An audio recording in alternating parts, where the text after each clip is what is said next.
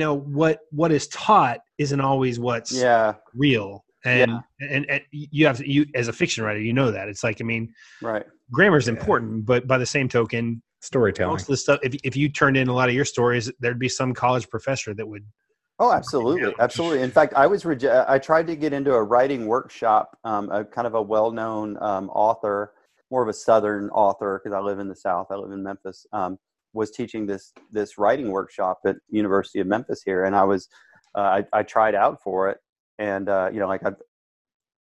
gave a submission, and it was a submission of work that was part of Gray Man. And I got a very kind rejection letter that it just wasn't, it wasn't the quality that he didn't say that. I mean, but whatever. It was a rejection letter, no matter what he said.